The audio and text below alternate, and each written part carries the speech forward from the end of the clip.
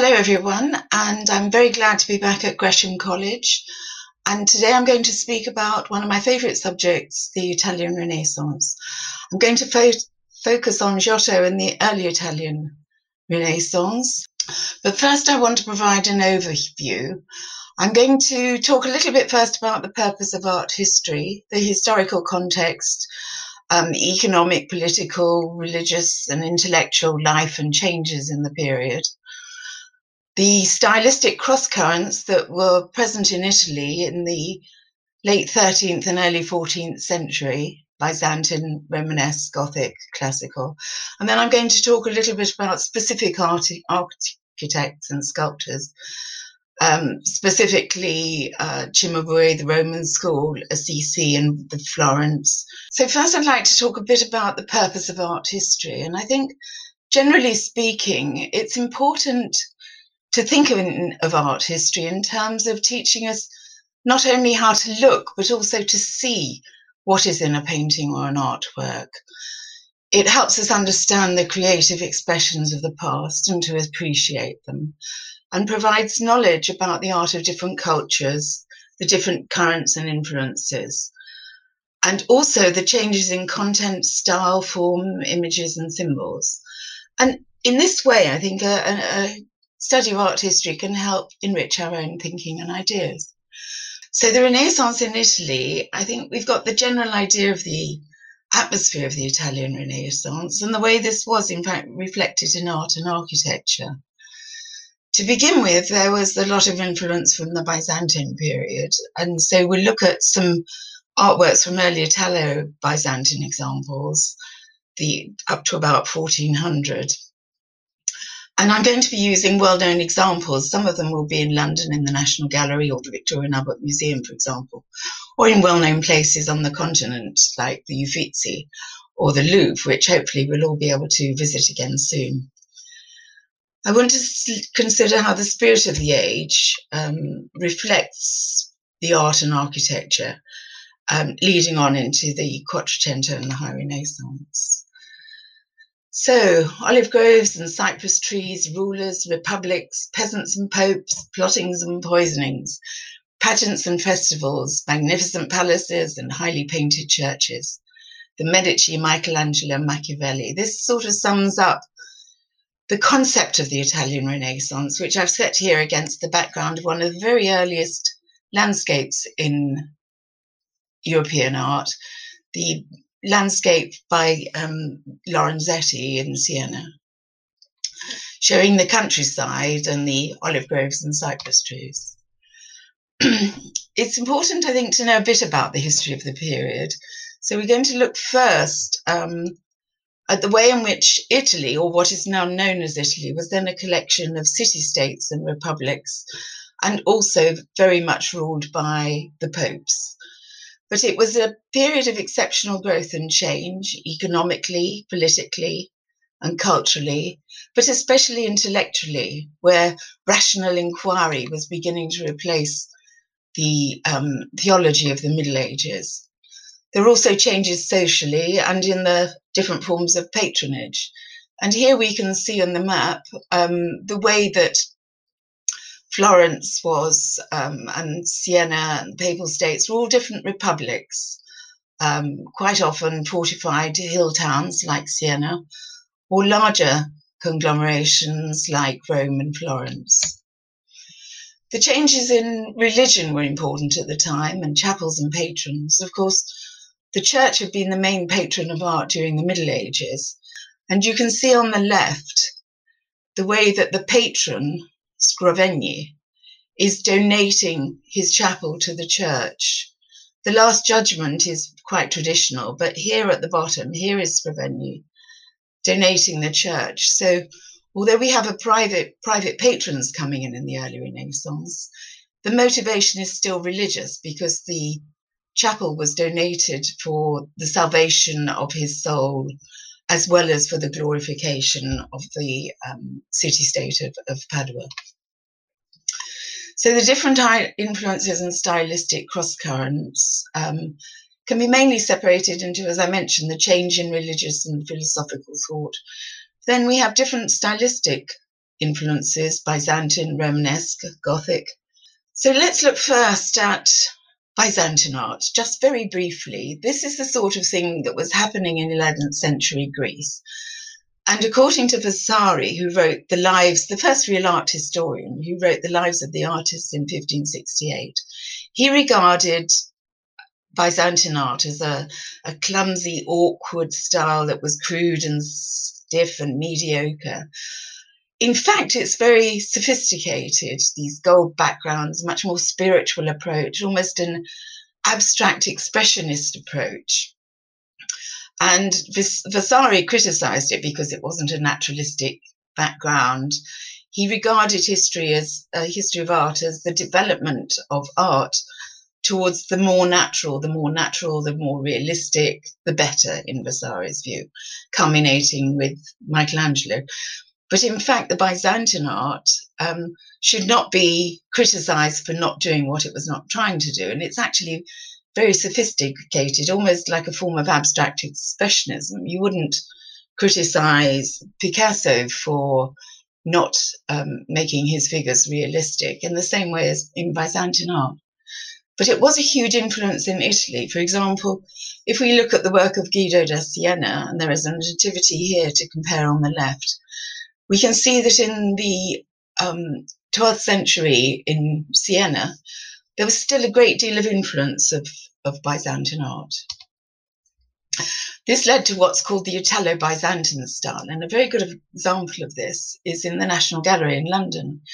Dated 1262, it's actually the oldest work in the National Gallery, by Margarito di Arezzo, The Virgin and Child Enthroned with Narrative Scenes. So you can see that there is a lot of Byzantine influence there in the different scenes that are depicted, the sort of stylistic manner of it. The Christ child is depicted as a mannequin rather than a baby, because there's not the will there to depict the deity as a helpless baby in a realistic way. In addition to the Byzantine, there's also Celtic, Northern Romanesque influence. So here, for example, in Coppo di Marcovaldo's Last Judgment in the baptistry in Florence from the mid-13th century, we can see you've still got these Byzantine gold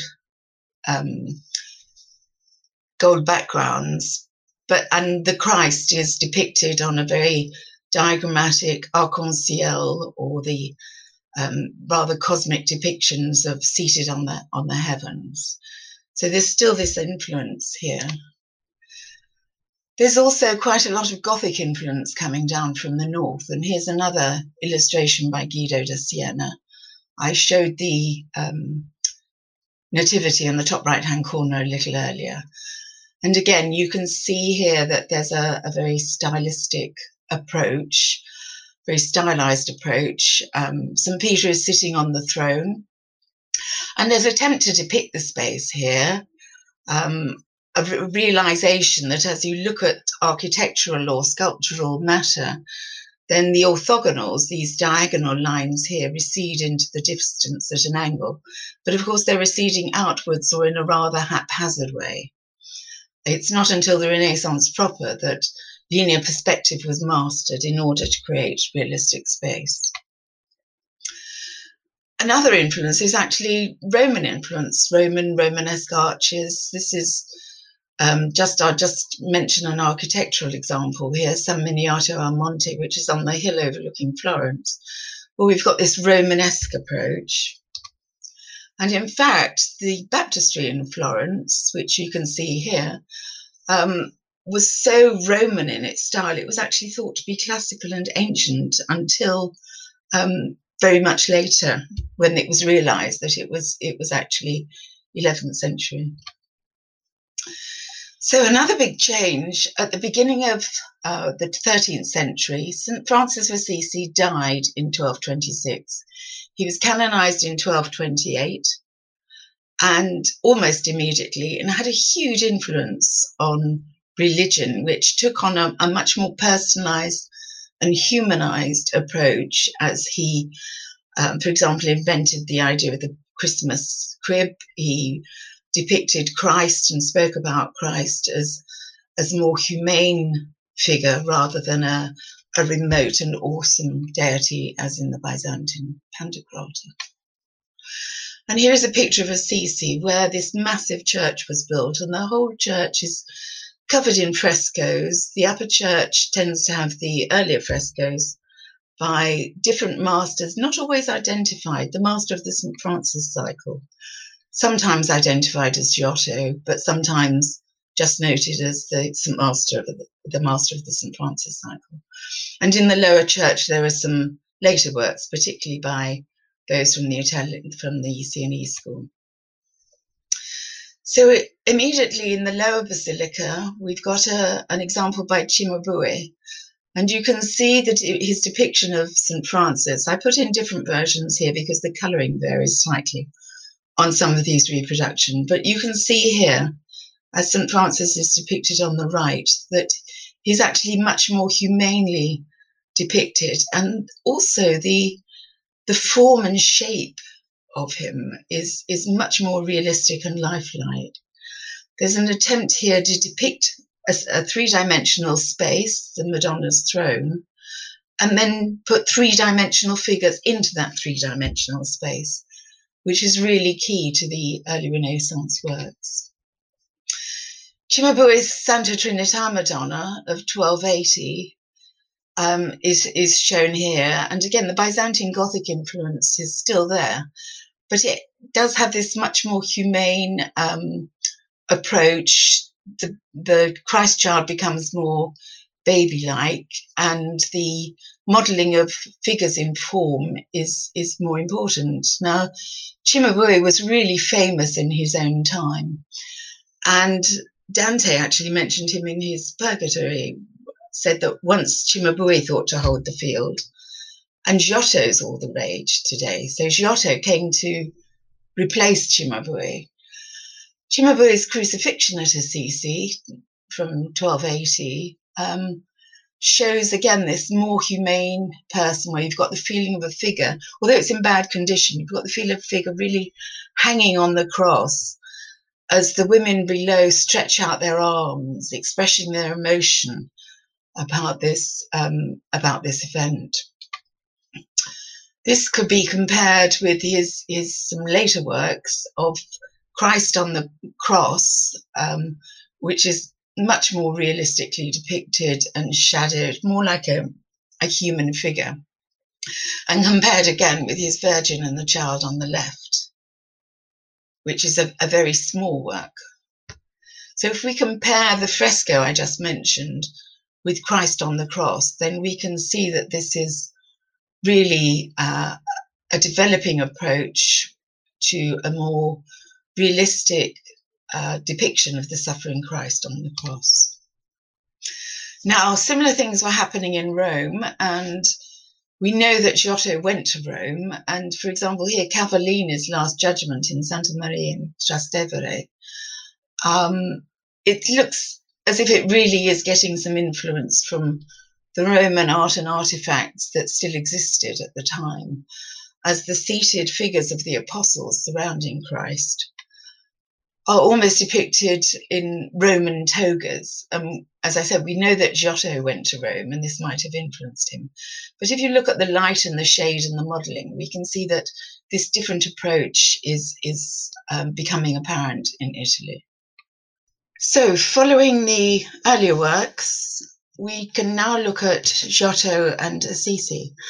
On the left, we have an illustration of fresco by Giotto from the Arena Chapel in Padua, but there's more controversy about the frescoes at Assisi, which are generally accepted to be by Giotto, but sometimes described as being by the master of the St. Francis cycle. Giotto actually became his apprentice. As Vasari tells us, one day Cimabue was on his travelling back from Florence, and he came across the young Giotto, who was sketching a sheep on a rock with a stick before he'd received any instructions. So Cimabue took Giotto under his wing, and he became apprenticed. Now, if we look at the frescoes at Assisi, we can see that there is a very different approach by Giotto, or the master of the St. Francis cycle. So if we look at an earlier altarpiece by Berlinghieri, St. Francis's Sermon to the Birds of the earlier 13th century, you can see here that the priests are standing in a line on a sort of shelf. There's an attempt to depict space in the architectural building behind them, and also the birds and the hillsides, but it's all very stylized, more in the Italo-Byzantine or medieval manner. And we can compare this immediately with the Master of the St. Francis cycle, or Giotto's frescoes of the 1290s. You can see here that there is a far more naturalistic approach. The artist has really looked at the world around him in the spirit of St. Francis's preaching, looking at the world as the work of God, depicting the monks in three-dimensional volume, with gestures and expressions on their faces as they look at the birds, which are also very naturalistically depicted and identifiable. The trees too, and the suggestion of the landscape is very evident here as well. Some later examples show St. Francis sharing his cloak on the left, where we have again some architectural images in the background.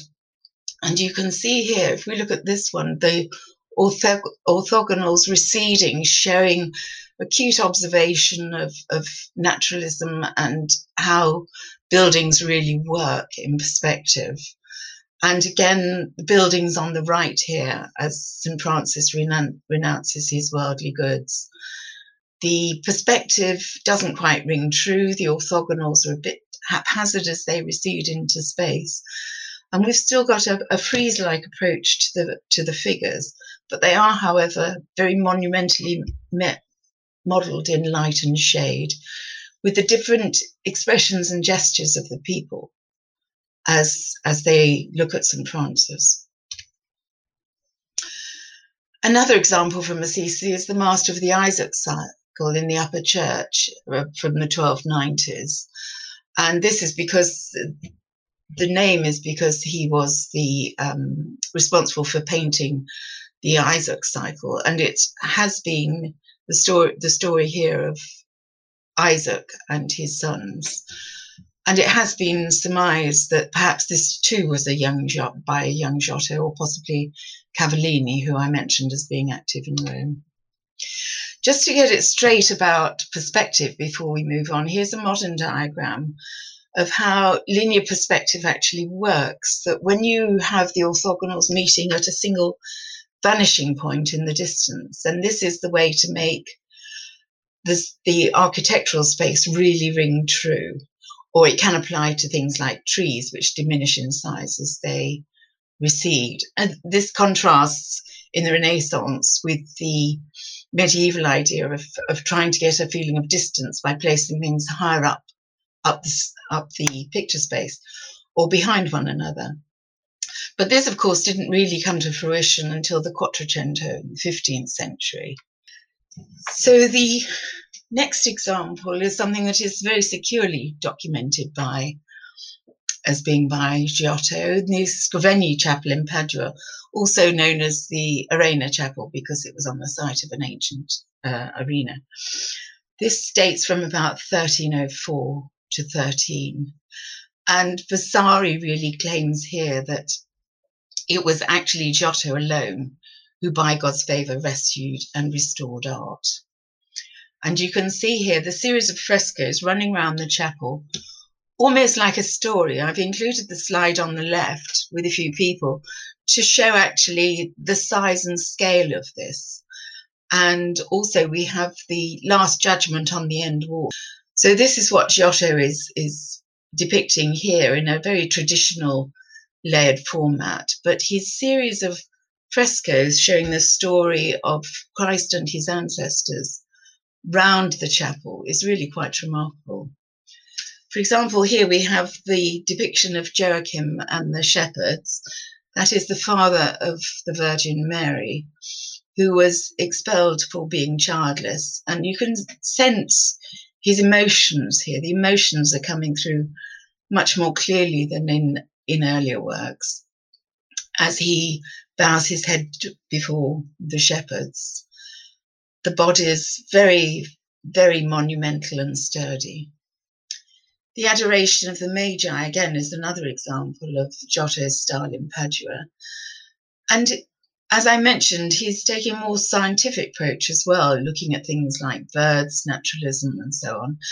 And here, what is particularly noteworthy is the depiction of a comet here, standing in for the Star of Bethlehem. And we do know that Halley's Comet was arrived in 1301. And so he seems to have depicted this comet that would have received a lot of attention at the time. The camels are quite fun, with a sort of almost a smiling expression, and the same smile seems to come through in the donkey, where Mary is depicted as the flight to Egypt. So we've got, again, a real sense of space, the way the figure's feet are placed sturdily on the ground, in contrast to medieval sort of pointed tiptoes. And the background or landscape is also very solid, whilst the angel still has a very ethereal medieval flavour to it. In the cycle about Christ's life, one of the particularly dramatic frescoes is of Christ being betrayed by Judas as he bends to kiss him. And you can see the drama of the moment. And what is very strange here is the rear view of a figure on the left, which almost seems to be like the viewer being brought into the picture. Rear views were unknown in medieval and Byzantine art. The lamentation over the dead Christ is also a particularly dramatic example by Giotto. And you can see how the landscape, this cliff draws the eye towards the dead Christ. Again, we have rear views of figures, almost as if the viewer is sitting as part of the circle around the dead Christ. And the gestures and expressions, the emotions of the characters, the shock and horror of the people below, and reflected in the feelings of the angels above, is very evident. And Giotto was very famed for this in his own time. On the lower registers in the chapel, there are some what are called grisaille paintings made to look rather like stone. And this choice of subject here is interesting, because on the left we have caritas, or charity, or love, and actually holding a heart. This is one of the earliest images of a heart in art. Which seems to be gaining the symbolic shape that it now has. But also he depicts particularly more secular subjects, like Justice on the right-hand side, who is depicted in a very solid way, in a very solid niche, showing the secularity and drawing away from purely theological subjects. Giotto's Ognissanti Madonna is also a slightly later example. It postdates the Scrovegni Chapel, dated to about 1310. And you can see here that the way the angels are kneeling in a real space, the Madonna is enthroned. Giotto has created a three-dimensional space, making the orthogonals recede here and here, to give a real sense of space of where the Madonna is seated, surrounded by the angels with halos, yet it still has a very gold background. The Madonna is very robust indeed, and the Christ child is very securely seated on her lap. To sum up Giotto, we can see that at this time in the Proto-Renaissance, there are all these different trades and stylistic themes from Byzantine, Romanesque, Gothic, and even Far Eastern, all coming into play to develop this new art form of the early Renaissance. Giotto's late works are important. I'm afraid we don't have to go into detail here about the frescoes at Santa Croce in Florence. These are in the Bardi and the Peruzzi Chapel, showing the lives of St. Francis and St. John the Evangelist and St. John the Baptist. On the right, you can see that these later works, they're actually not in such good condition as the Arena Chapel or Assisi, because some of them, as you can see here, they'd had altarpieces built over them. In later life, he became capomastro of the Duomo, the cathedral in Florence, and was also an architect. He designed the Campanile, which is still standing. So now I'd like to look at the Sienese school.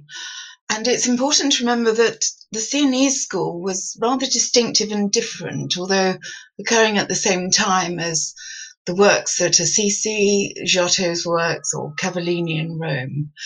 And there was quite a lot of interchange between these artists, who also, for example, the Sienese artists did work at Assisi, which wasn't that far away. The main artists I'd like to mention are Guido da Siena, who I've already spoken about, who was quite influenced by the medieval and Italo-Byzantine styles.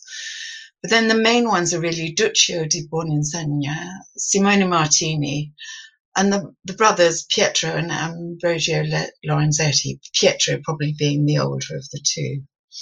Now, between them, these artists actually developed a rather distinctive and different Sienese style, which was much more lyrical compared with the emphasis on volume and solidity of Giotto works at Assisi and the Roman school. The Sienese tended to emphasize line more than volume, which led to a rather lyrical as opposed to a monumental approach.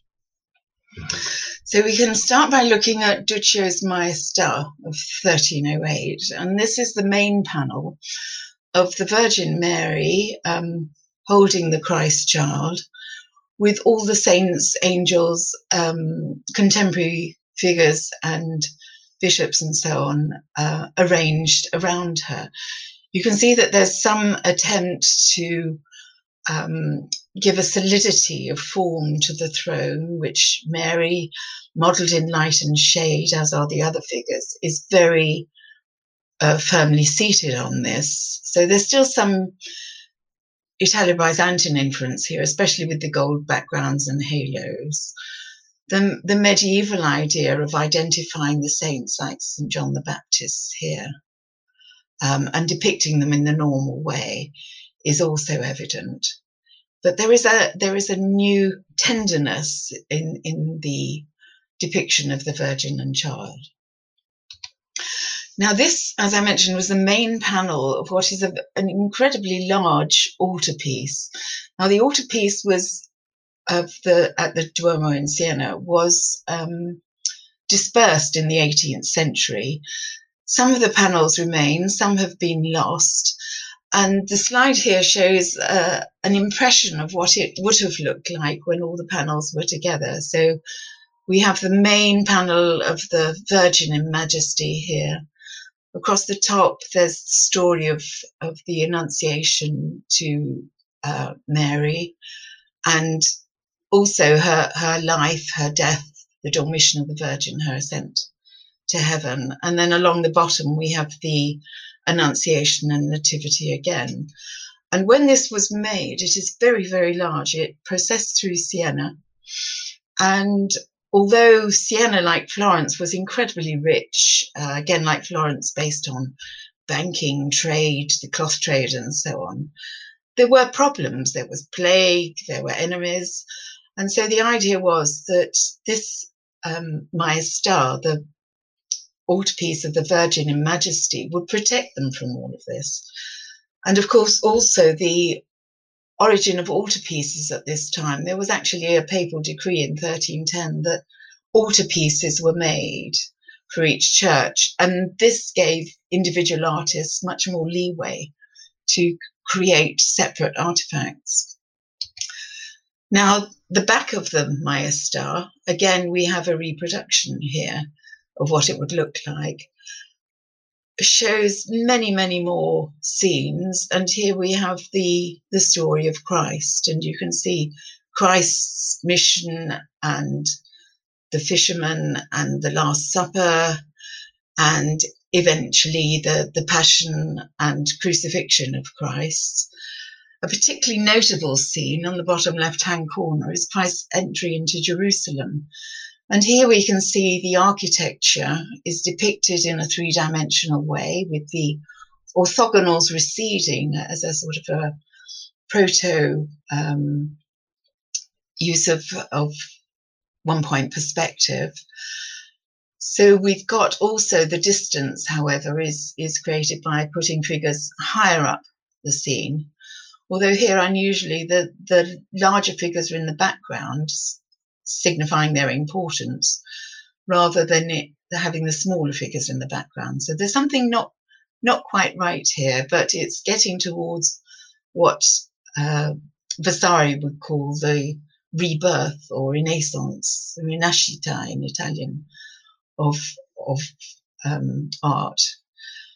Christ enters in with his halo and the riding on a naturalistic looking donkey, and a nice touch is the figures here up in the trees, craning to see Christ. As I mentioned, the altarpiece, the Majestar, was dispersed and broken up, and happily perhaps for us, there are 3 panels in the National Gallery in London.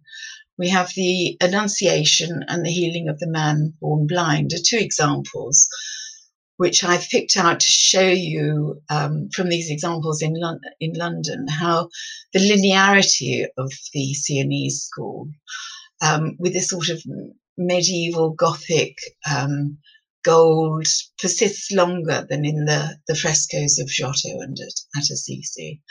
And here on the right, the Healing of the Man Born Blind, there's again a slightly medieval approach where we've got the same figure depicted twice. So we've got 2 scenes for the price of one, as it were, where the man is healed and then able to see. But the architectural designs at the back are really showing a different approach to the settings of these historic and theological scenes. Duccio was particularly famous for his large Madonna, the Rucellai Madonna of 1285. And again, the Virgin Mary is seated very robustly on the throne. But see how the linearity comes through as we can trace the edge of her gown and veil in a way that was so popular in the Sienese school, but less so elsewhere in Italy. Blue was normally reserved for the Virgin's mantle because it was made from lapis lazuli, which was one of the most expensive materials from which pigments are made. Again, the angels are depicted around the throne, and the ones at the bottom are very firmly placed in actual space, although the others seem to be floating aloft rather. Again, there is an example of a Duccio altarpiece in the National Gallery in London, dated from about 1300. And we can see here there's an increased tenderness in the Virgin's relationship with the Christ child, who is still, however, shown somebody somewhat like a mannequin or a miniature person or deity, rather than a chubby baby. Now, Duccio was married, he had many children, so he knew what a baby looked like, but we've still got this slightly austere approach to the depiction.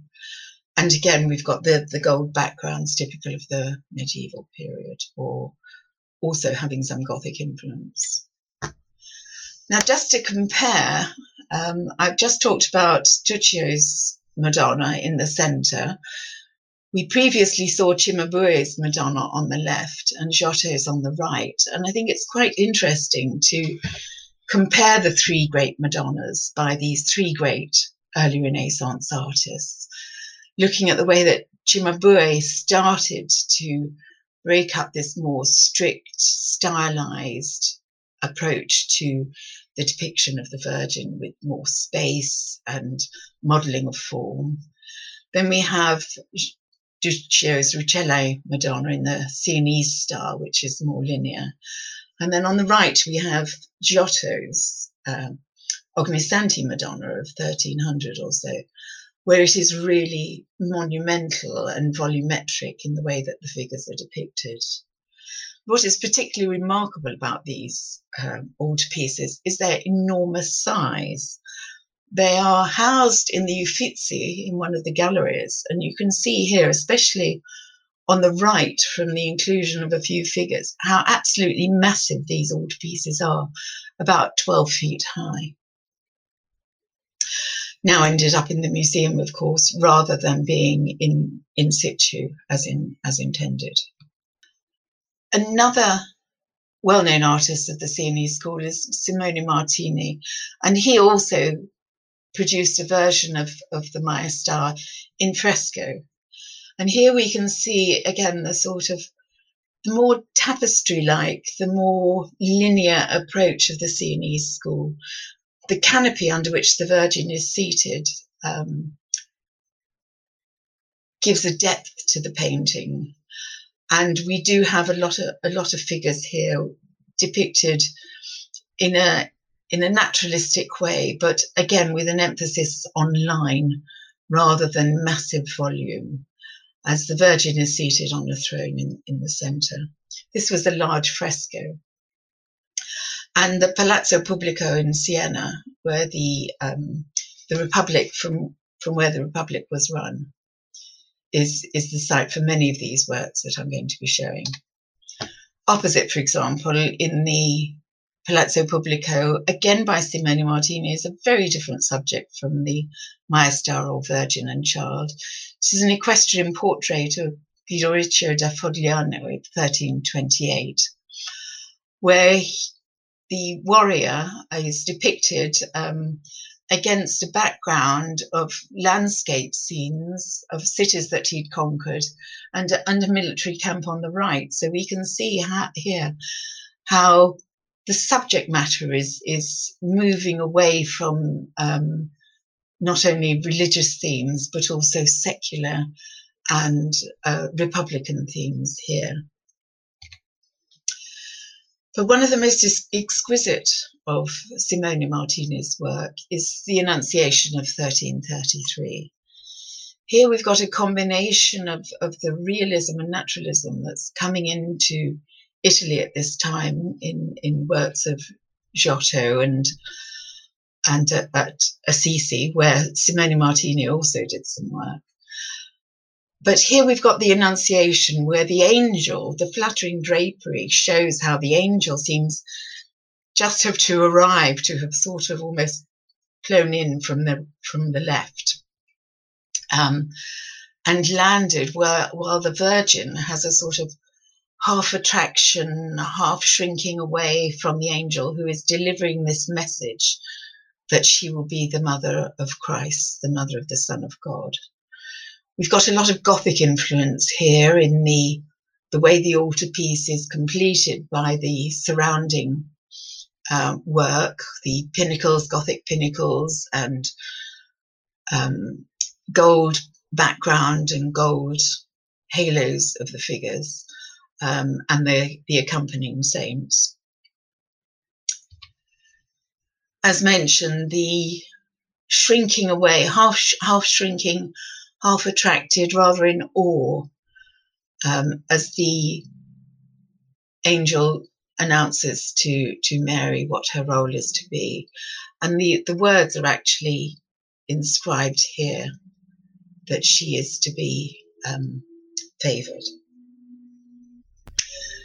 The Gothic idea I mentioned is also known as Gothic sway, and this is an example of a Gothic sculpture from Reims of, again, a Virgin and Child, but this sort of Gothic sway as she takes the weight of the child on her hip is typical of Gothic of the period, and something that influenced Simone Martini, who actually moved with the popes to Avignon in the 14th century and was therefore quite influenced by the French Gothic. Looking in detail at the angel on the left, the detail of the plants and foliage, as well as the face of the angel and hair, is absolutely exquisite, and one can actually imagine that this is almost something that came to influence Botticelli's works later in the 15th century. To me, it's reminiscent of Botticelli in the approach to the foliage and the flowers and the beautiful angel with the feathered wings. Now, the Lorenzetti brothers, Pietro and Ambrogio, were also very famous in Siena. Pietro Lorenzetti, the older of the two brothers, painted an altarpiece at Santa Maria della Pieve in Arezzo, the Santa Maria of the people, as that indicates. And it's interesting that this altarpiece is actually still in situ in the church for which it was painted, whereas so many of the others have ended up in museums, being too fragile or difficult to remain in place. Another work by Lorenzetti is the Deposition from the Lower Basilica at Assisi. And here you can see how in the deposition of Christ from the cross, the weight of the Christ as he is brought down is very tangible, as well as the emotions of those surrounding him, the mourning of Mary Magdalene kissing the feet and hands of Christ. The background is blank, neither gold nor any indication of landscape, so as to ensure focus on the dead Christ. One particularly rather perhaps gruesome naturalistic touch is the use of a pair of pincers in the centre, slightly towards the right, to remove the nails from Christ's feet. So it's showing a more realistic approach rather than symbolic. And again, the linearity of the Sienese school comes through here. Later on, Pietro Lorenzetti painted The Last Supper in the Lower Basilica at Assisi. And here we can see he's really taken on himself the incredible challenge of trying to depict space in a hexagonal room, which is really difficult to get the perspective right by any accounts. But he gives a fantastic feeling of space in the depiction of the Last Supper and the disciples here, showing some realistic touches with the bread and wine and food on the table. But even more realistic and naturalistic is the scene to the left, where we have the servants preparing and cleaning the dishes, which are licked by a cat and dog, and depicted in a sort of a very homely touch, as against this very severe approach in the stylized, haloed saints and Christ on the right.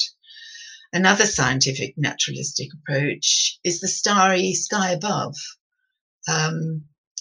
which shows with a couple of comets there and a moon, which shows the interest in science and scientific reproduction coming along at the same time as we've got these rather classical figures of angels along the top of the columns. So there are lots of, as I mentioned at the beginning of this talk, there are lots of stylistic influences that are all come together in this early Proto-Renaissance style. Here's the detail of the servants on the left, the fire trying to catch the light of the burning fire and create a realistic scene which contrasts with the incredible immensity of the scene on the right-hand side. Ambrogio Lorenzetti, probably the younger of the two brothers, painted fewer religious themes, but was well known for his frescoes in the very large Palazzo Pubblico in Siena. And here we have his allegory of good and bad government in the Palazzo Pubblico, with a multitude of figures. We've got faith, hope, and charity depicted at the top. And along the bottom, we have justice here with the scales of justice, peace, which is almost the focus of the, in the center of the painting. And she's actually treading on armor and military paraphernalia, followed by fortitude and prudence. The large male figure represents the common good of the commune of and Republic of Siena, with magnanimity, temperance, and punishing justice on the right. Justice is a major theme because the other figure of justice, the figures of justice begin and end this row, but the decapitated head shows that justice is not afraid to act when necessary. Along the bottom here, we've got the attendees, who are largely identified portraits of Sienese dignitaries. And still, we have a classical motif here, where we have Romulus, Remus, and the wolf depicted as a reference, here you can see in the detail, to ancient Rome. Around the surrounding walls, Vergio Lorenzetti depicts what the effects would be if good government is followed. And here we have good government, the effect of good government in the city, where we've got a fantastic city depicted in one of the, what can really be described as a landscape proper, one of the earliest landscapes being done by the Lorenzetti in Siena at this time. We've got village scenes, markets, animals being taken to market, and peasants, but also dancing girls, and the more senior, more affluent courtiers of the city. His depiction of good government in the countryside, as I showed earlier in this presentation, shows the whole countryside, remembering that Siena is a hilltop town, stretching out above from that beautiful courtyard that I showed a little while ago, stretching out across the hills with the olive trees, the vineyards, the crops. These are all depicted according to the labours of the month, as the peasants work in the villages and surrounding farms and areas, whilst the nobles, I'll show you in a detail here, are out hunting with their dogs. So this is a very realistic snapshot, almost photographic snapshot of a scene in the landscape. And again here, trying to show his prowess at perspective, showing a rear view of a donkey. From the middle of the century, around 1340, we have a group of artworks by the so-called followers of Giotto, or the Giotteschi. On the left, we have Taddeo Gaddi, who again depicts Joachim, this time meeting Anne at the gate. And here you can see that there's definitely some influence of Giotto here in the monumentality of the figures, the light and shade on the figures to give them a solidity and a feeling of anatomy. But there's also the traditional approach to the architectural background, again coming from Giotto and the Sienese school, but a very homely touch in the figure on the left, who appears to be taking a lamb and items to market. So there is a combination of approaches here, but the expression and gesture, the warmth and the affection of the couple is very clear. By contrast, on the right, we have an altarpiece of St. Catherine by Bernardo Daddi, who seems to be clinging more to the Gothic and gold backgrounds of the medieval and Byzantine and Italo-Byzantine style. But still, the figures are placed firmly on a very firm shelf in space, and the throne, the means of torture of St. Catherine, the wheel, is almost transposed into being rather throne-like as for the Virgin Mary. Now, from about 1340 to 1400, there's rather a change in the artistic styles. Here we have an altarpiece by Andrea Orcagna in the Strozzi Chapel in Santa Maria Novella in Florence, dating from the early 1350s. And here it seems to mark a return to the rich gold, Gothic, Italo-Byzantine style, where Christ is depicted as a very austere God who is very, very much a powerful figure, rather than the more homely approach as we saw, for example, at Assisi.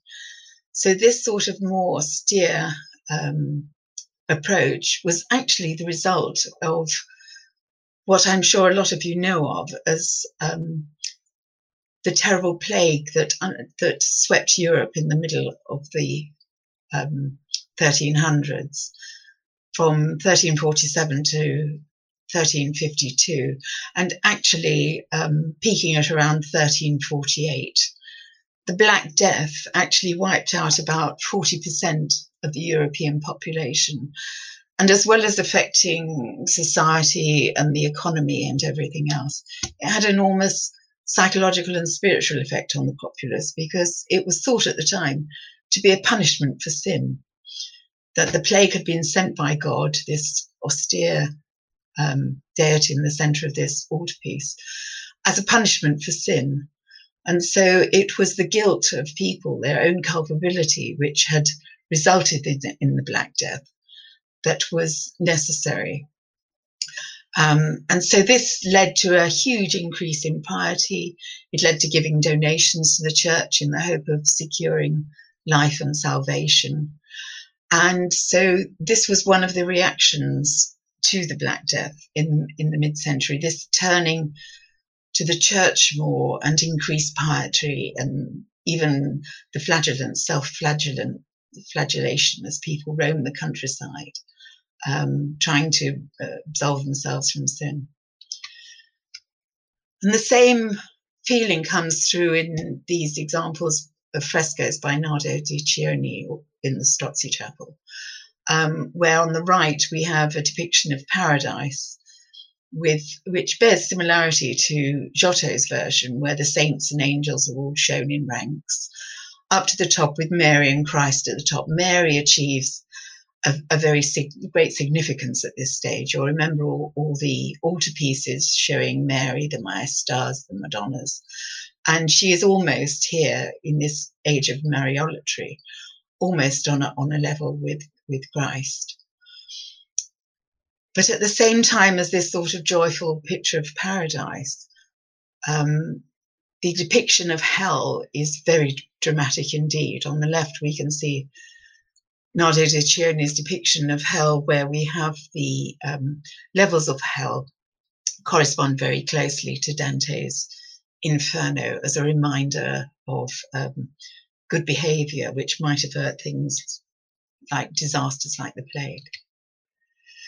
But as well as this feeling of guilt and turning to the church because of these dreadful punishments, there was also the feeling of eat, drink and be merry, for tomorrow we die anyway. And so here in Treni's Triumph of Death, we've got a depiction of courtiers here who come across, who are celebrating and enjoying life, but then suddenly come across 3 dead people in coffins, again around the middle of the century when the Black Death was getting hold and plague was so serious. So they're holding their noses, indicating the idea of smell, as well as the other senses that have been depicted in art up to this time, as they encounter this reminder that sin will end up being punished and that we all die anyway. So to sum up, we've got a time here of huge economic and social change, where Italy and the Italian states were developing extremely rich areas based on banking, merchants, the cloth trade, and using the wealth changing to more secular patronage, but at the same time change in religious thinking, the thoughts and ideas of St. Francis depicted again on the left of this slide, having a more humane approach to religion, and stylistically looking at Italy and the more northerly part and central parts of Italy that were being influenced by the Byzantine, Roman and Gothic trends in art, as well as the true revival of the classical in art, looking at ancient sculpture and depiction in the round and so on. So lots of artistic trends and new ideas, but also underlying all this was, of course, the observation of nature, a more humanist approach, and a more scientific approach, whether that was in the depiction of trees and foliage, of birds, of figures that seem to have anatomy and bones beneath their draperies, or whether, as I've pointed out, some scientific ideas that link directly to optics, the development of the idea of perspective, or in astronomy, like Halley's Comet in Giotto's Nativity. So, what happened next? This proto-early Renaissance was so important. I've mentioned that the second half of the 14th century, Gothic and international Gothic remained, and it was really in 1400 that, with the competition for the baptistry doors, the work of Masaccio, Donatello and others, that the true flowering of the Renaissance occurs in the 15th century with the classical revival in arts, science and philosophy, which of course culminates in the High Renaissance in the 16th century in the work of Leonardo, Michelangelo and Raphael. So thank you very much indeed for listening.